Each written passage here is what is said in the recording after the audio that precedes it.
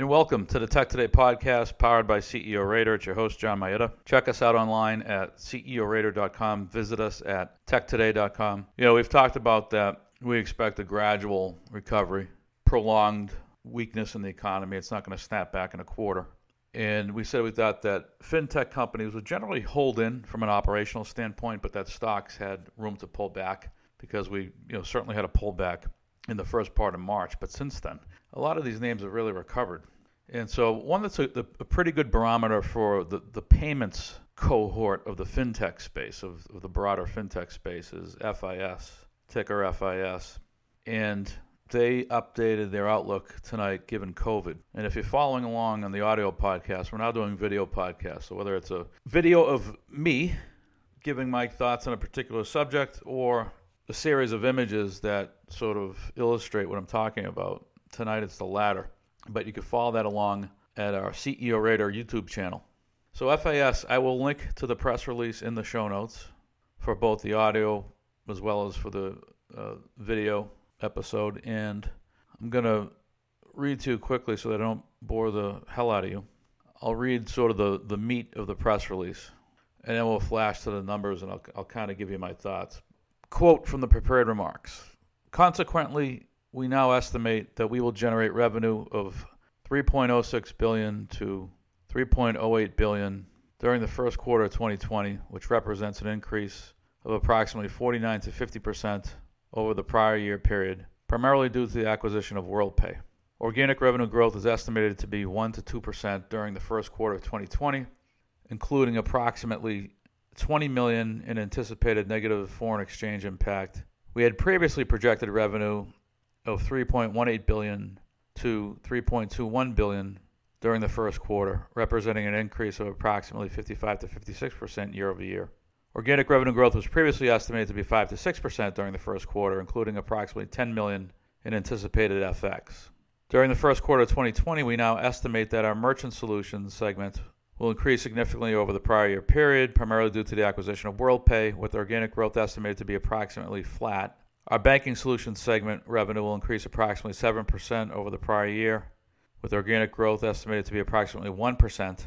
In our Capital Market Solutions segment, revenue will increase approximately 9% over the prior year, with organic growth estimated to be approximately 7%. Segment revenue growth is primarily being impacted by declines in payment processing. That's not a surprise, my comment.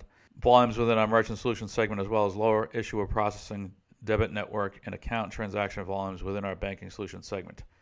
In response to COVID-19, we are taking several actions to manage discretionary expenses and achieve cost synergies, including limiting travel, reducing incentive compensation, and decreasing third-party spending, as well as accelerating automation and functional alignment across the organization. So let me just talk about that for a moment. Managing discretionary expenses, we saw that in 2008, 2009 downturn where companies would tighten sort of non-essential travel, client dinners, things like this that weren't mission critical to the operation. The reducing of incentive comp, I wasn't yet on the technology side in 08, 09. I was on the banking side.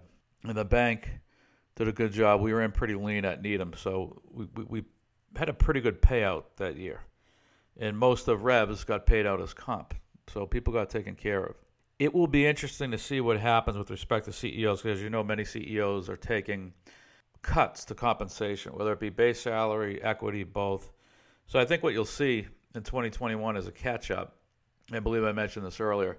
You'll see not accelerated vesting, but you'll see larger options grants, larger RSU grants, larger PSU grants in 2021 than otherwise would be normal to compensate executives for taking reduced compensation in the calendar year 2020. So the executive teams are going to get taken care of. Back to the press release. So during the first quarter of 2020, we now estimate that we will generate adjusted EPS of $1.26 to $1.28 as compared to $1.16 in the year-ago period. We had previously projected adjusted EPS of $1.30 to $1.34. While we remain confident in the long-term fundamentals of our business due to the speed at which the COVID-19 situation is developing and the unknown duration of the pandemic event, we are withdrawing our full-year 2020 financial guidance. We anticipate providing further updates and details on our first quarter 2020 earnings call. That's the part, 50-50. I'm a little bit surprised. I'm not shocked that FAS pulled the full year outlook, I would expect that the second quarter that we're in, the June quarter, would be the worst quarter. Given that most of the lockdowns and such happen in the second half of March. Many cities are shut down for all of April, and maybe we open up in May to a degree, depending on the city, depending on the state. And you would think we're back to a more normal period in Q3, July through September, in terms of businesses being open. Doesn't mean that people are going to go, which we talked about in other podcasts and in other writings at Tech Today. I think it's human nature. It's going to take a while for people to get comfortable being in crowds and such. But in terms of businesses being open, you would think that Q3, many businesses will be back to a more normal hourly schedule. Retail, hotels, maybe not international travel, but domestic travel to a degree. Q3 would be more normal than Q2. So I thought to the extent that companies provided the calendar 20 outlook, it would just be a baseline. They would give you something that's ultra conservative if they gave you anything. So if you're going to put something out there for calendar 20, you don't want to have to revise it down again. And so I'm sure FIS said, why put it out there if there's a risk that we may have to take it down again? If we want to put something out there that's ultra conservative, we don't want to completely spook investors. So let's just not put a full year outlook out there, given that we won't be the first company, or there's precedent for companies pulling calendar 20 guidance. So that's the approach that FIS has taken here. And if we just go to the videotape, just to give you a summary on the numbers. So previous Q1 revenue outlook at the midpoint for FIS was $3.2 billion. The current Q1 outlook at the midpoint is $3.1, so it's a 4% haircut to revenue. And on the earnings side, adjusted EPS at the midpoint was $1.32. It is $1.27, a 4% haircut to adjusted EPS. So it'll be interesting to see how the market interprets this tomorrow. I think these fintech companies, in large part, hold in well from an operational standpoint.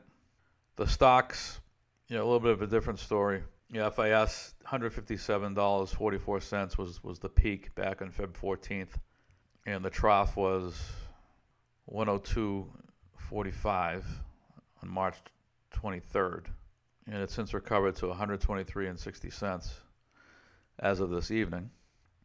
And so I think a lot of these stocks will, within the technology space, roll over and head back down to that low. I don't know if we fall below the lows, but I could see us giving up some of the gains that have occurred over the past several weeks and then just sort of flatlining for a period until we see a recovery, a broad-based recovery in the economy. And as I said earlier, I think that's going to be some time because you've got this second quarter is going to be soft. Q3, I would expect some softness to remain for sure in the economy.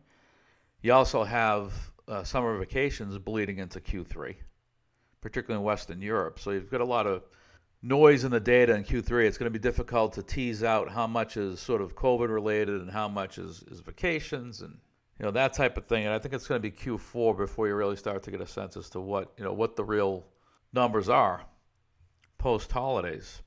And I don't expect things to be back to normal like they were in Q4 last year when we reached Q4 2020. It's going to take some time.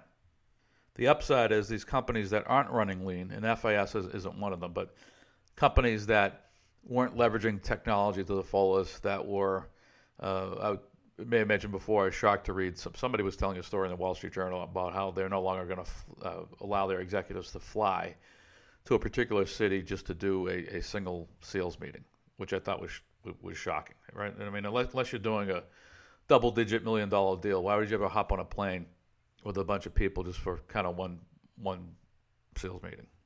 Seems like a waste.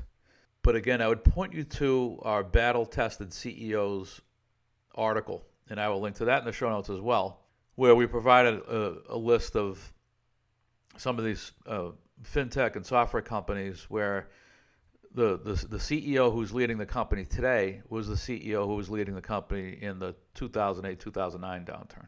So they've been through a real belt-tightening period before. And the work-at-home element is new, but in terms of tightening down OpEx and things like this, these execs have experience on that end of the equation. So we'll link to that in the show notes as well. That's all for now. See you next time.